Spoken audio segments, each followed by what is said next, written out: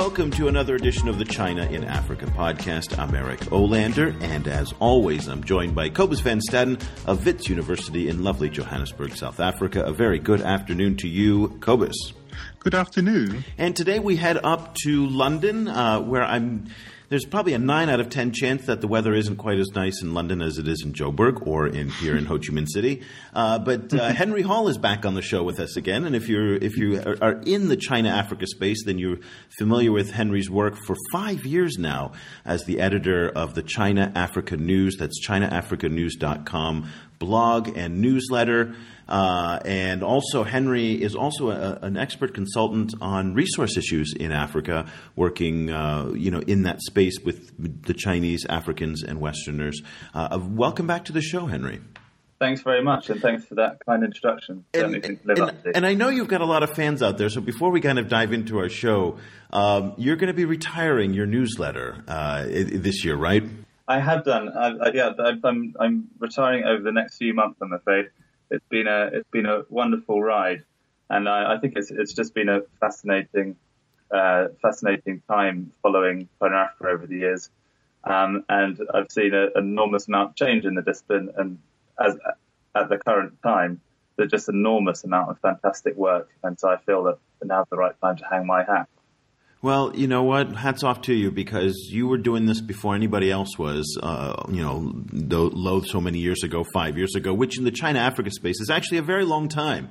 So it was really great, and it was one of the resources that kind of got me interested in the topic. So thank you for that, and we'll kind of pour a little bit of pour a 40 for the China-Africa newsletter.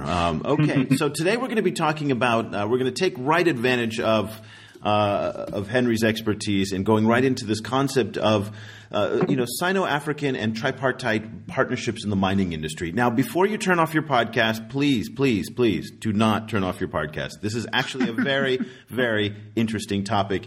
And in part it's because there's been this dream of the West and China cooperating together in Africa. Cobus, you and I have seen this in the Guardian blog for a long time. We've seen it in a number of different places. And then this idea that, we're not competing against one another, we're actually working with one another. Well, certainly in the political space, we've seen some examples of that in South Sudan, where the Chinese and the Americans have worked together. But now more and more in the resource space, there appears to be some glimmers of hope that they would work together. So let's just kind of get a big, broad overview, Henry, right off the top of, is this something that is the idealism of the West, in particular, where these ideas oftentimes come from, that, that they can cooperate collaboratively together in Africa, or is this just really a pipe dream? I think the major question that underlies my interest in China-Africa and why so many people have been interested in China-Africa is this question of why China's involved. And so much of my studies in this area have come back to that, trying to unpack the agenda involved in these relationships. And I think so often people make sort of rash assumptions about China's interests in Africa based on sort of older school interest or older school understandings of sort of Cold War type narrative of communist versus capitalist in Africa. And in actuality, China's the workshop of the world, and it needs the resources to maintain that. And in that regard, there's a situation involving, in many cases, where interests can become aligned. And I think far more often than not in Africa, there is a strong potential for an integration of interest between Western, African, and Chinese firms or actors. And I think that problems come where one or other of those feels excluded and then starts to create more noise, which often subverts the real picture, but looks for a scapegoat rather than focusing on the reality of a simple clash of agendas. And why, what would the clash of agendas actually be? Like, why? Seen from the outside, it looks like there's quite a lot of scope to work together, among other reasons because they bring different strengths to the table, and they have different historical relationships. So what actually, kind of makes it impossible to cooperate? But I think that sort of the resource example is a really interesting one for this. So I think there are three or possibly four key actors. You have the Chinese state and its state-run company. You have a Western multinational. You have the host government, and you have the communities. For the host government, their interest is clearly to keep prices high and to develop its projects as quickly as possible, as they're very often in need of quick resources. For the Western company, especially within the current context of falling resource prices and an uncertain demand from China as far as they perceive it, they've often been perceived to be delaying projects and looking to keep prices high by doing that. But that's often come at the expense of new developments in Africa.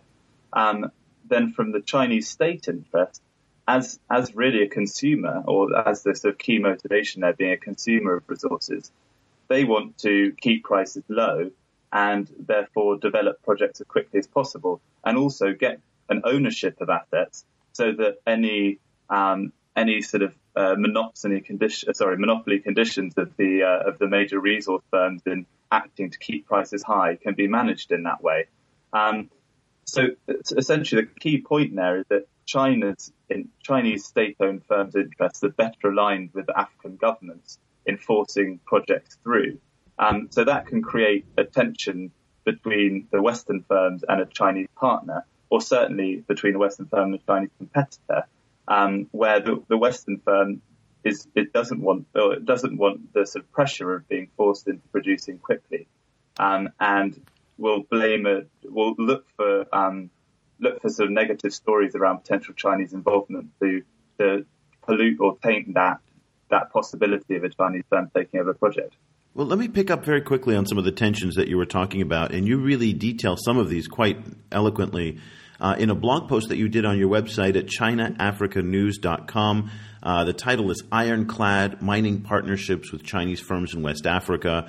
And the opening line in your blog, if I can read this, is partnerships between Chinese and Western firms in West Africa could prove beneficial for companies and host governments, but only if the partners are a good fit. Now, you just alluded to some of the challenges and tensions that are there. I also want to bring you to China, where there's been a very, very rocky history of joint ventures between, say, American and Western companies and Chinese partners. There are severe differences in corporate culture. There are severe differences in accountability, in governance, in transparency, and communication.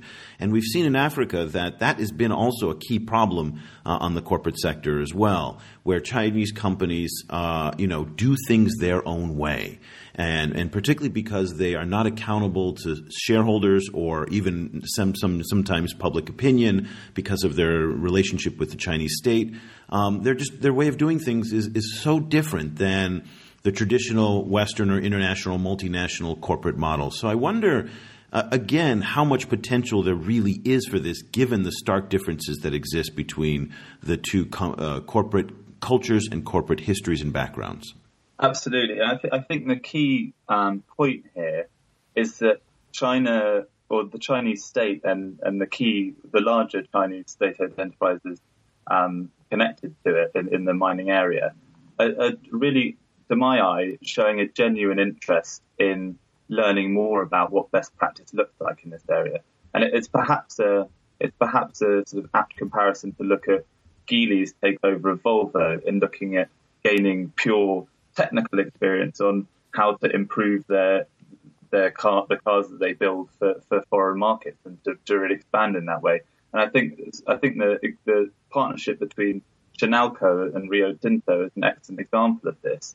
Chinalco has worked very hard with Rio Tinto for a long time to seek a way in which they can partner effectively, and that's led to this major partnership at the Samandu project in Guinea, where, by all accounts, the teams have actually worked very well together. There's been relatively low tensions, if any, and they've been quite effective in finding the areas it's best to parcel off work based on the experience and skills of each. Just to sum up there, I think the key point there is that Chinese companies do want to learn. They've realised that while there is this narrative about Chinese companies collecting assets in Africa, that's generally been buying into existing mines. There's been little or no success at all at developing their own mines and winning new key exciting resources. And I think they're looking for these partnerships with Western firms to improve their standards over the long term and improve the quality of their own domestic industry. Cobus, so let me put this now to you, because from your vantage point in South Africa, where we have seen probably more joint ventures than anywhere else on the continent, whether it's in Beijing Automotive Works and some of their manufacturing that's going on, whether you're seeing some in agriculture. And let me just put on, skepticism here that Henry has pointed out Chinalco and a couple other examples of this, but I'm not sure that this can necessarily represent a trend, in part because of the distinctive way that the Chinese do business.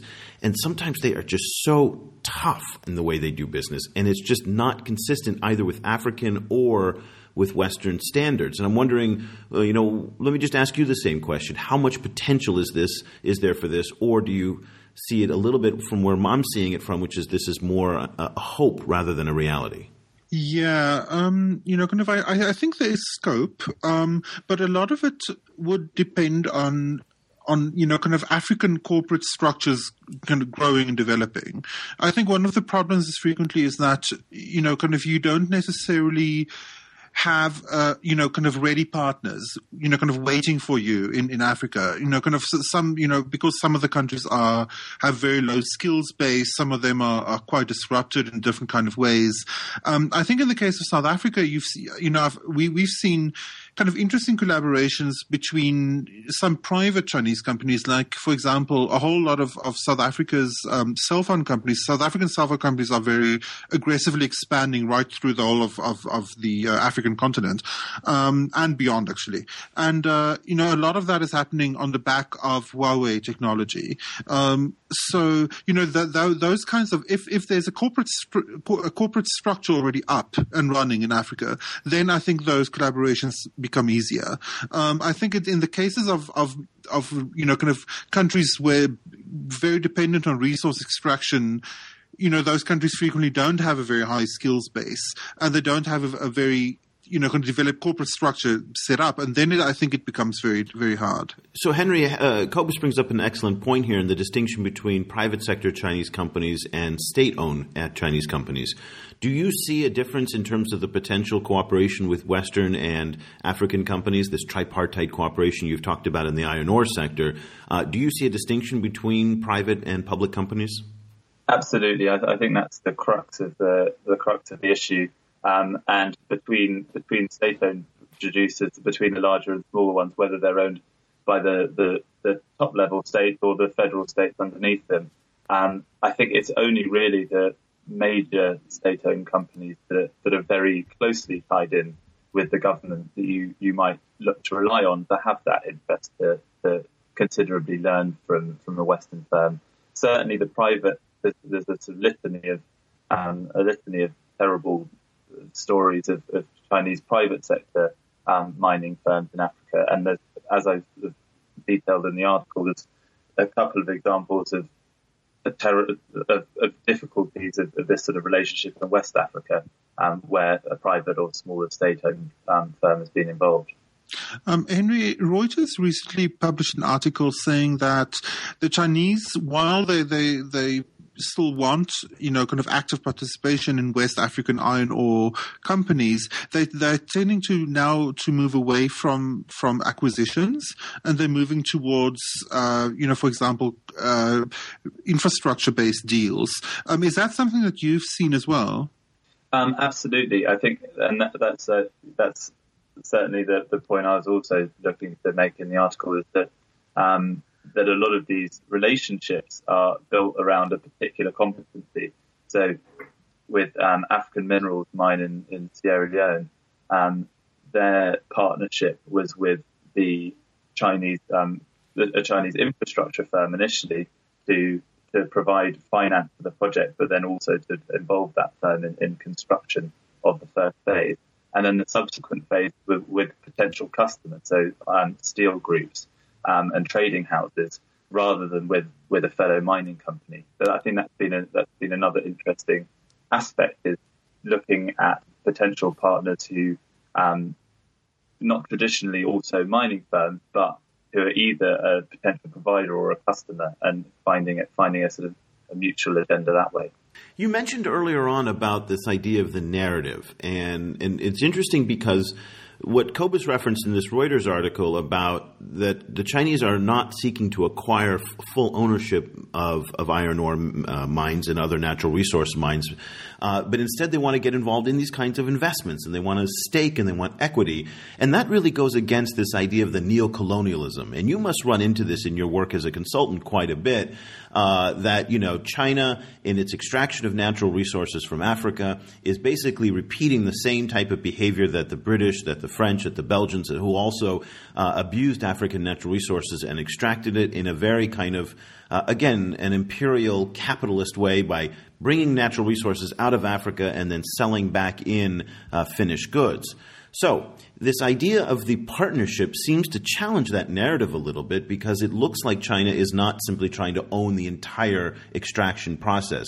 How do you see the trends that are confronting the natural resource extraction industry and business, particularly in the terms of these tripartite relationships you're trying to kind of paint a picture for us, and that prevailing narrative that is still very, very much a dominant theme in the West and in the West's understanding of China and Africa?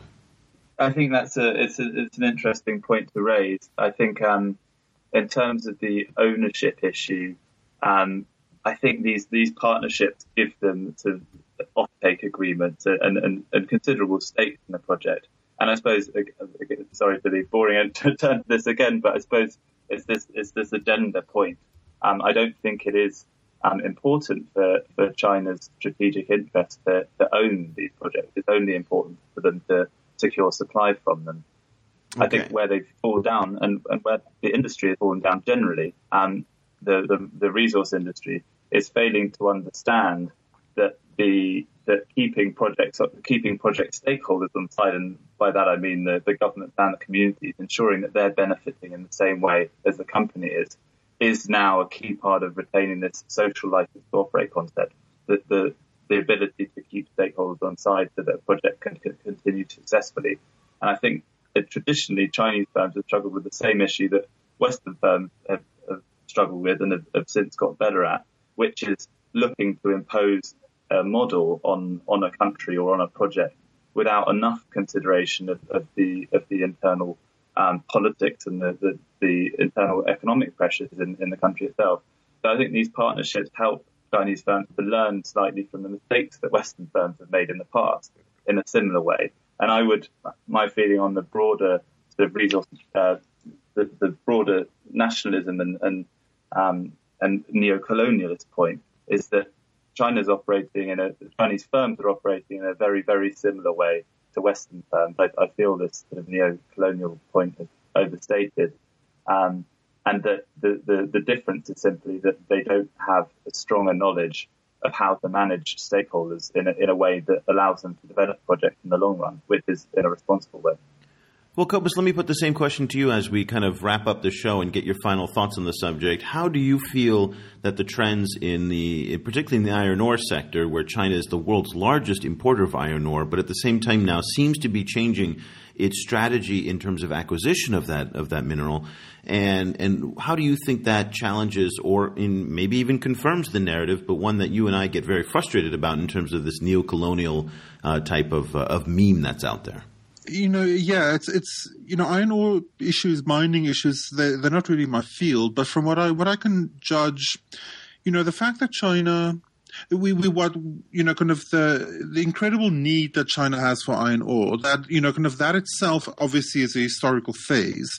And as the Chinese government is trying to move its economy from manufacturing, more in the direction of consumption, that will obviously, that will affect that relationship as well.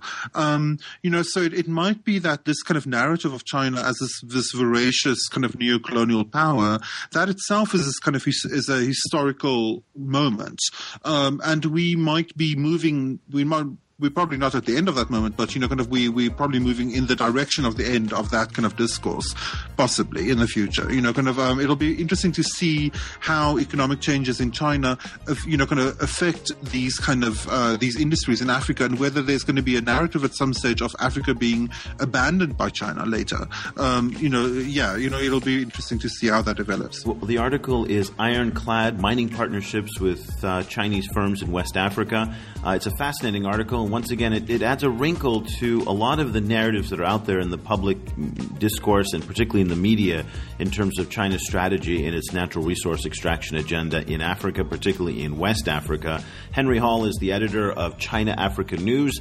Henry, thank you so much for joining us on the show. One of the things that we do at the end of every show is we want to kind of guide people to what you're writing, what you're doing, what you're reading, and how people can follow you on the web. What's the best way if they want to stay in touch with you, for them to get a hold of you? Just through ChinaAfricaNews.com, and there's the sign-up form there for any blogs or newsletters that I write, so please just sign up to that. Excellent. And the best way to get a hold of Cobus and myself is on our Facebook page at facebook.com/China Africa Project, where a lot of the conversations that we have on the podcast are also carried out online. And Cobus, we're at 128,000 followers. We're just humbled by the response that we've gotten, and also by the intensity of the conversations that go on there. This is a fantastic discussion. Once again, that's facebook.com/China Africa Project. Cobus, if they can't find you there, where else can they follow you?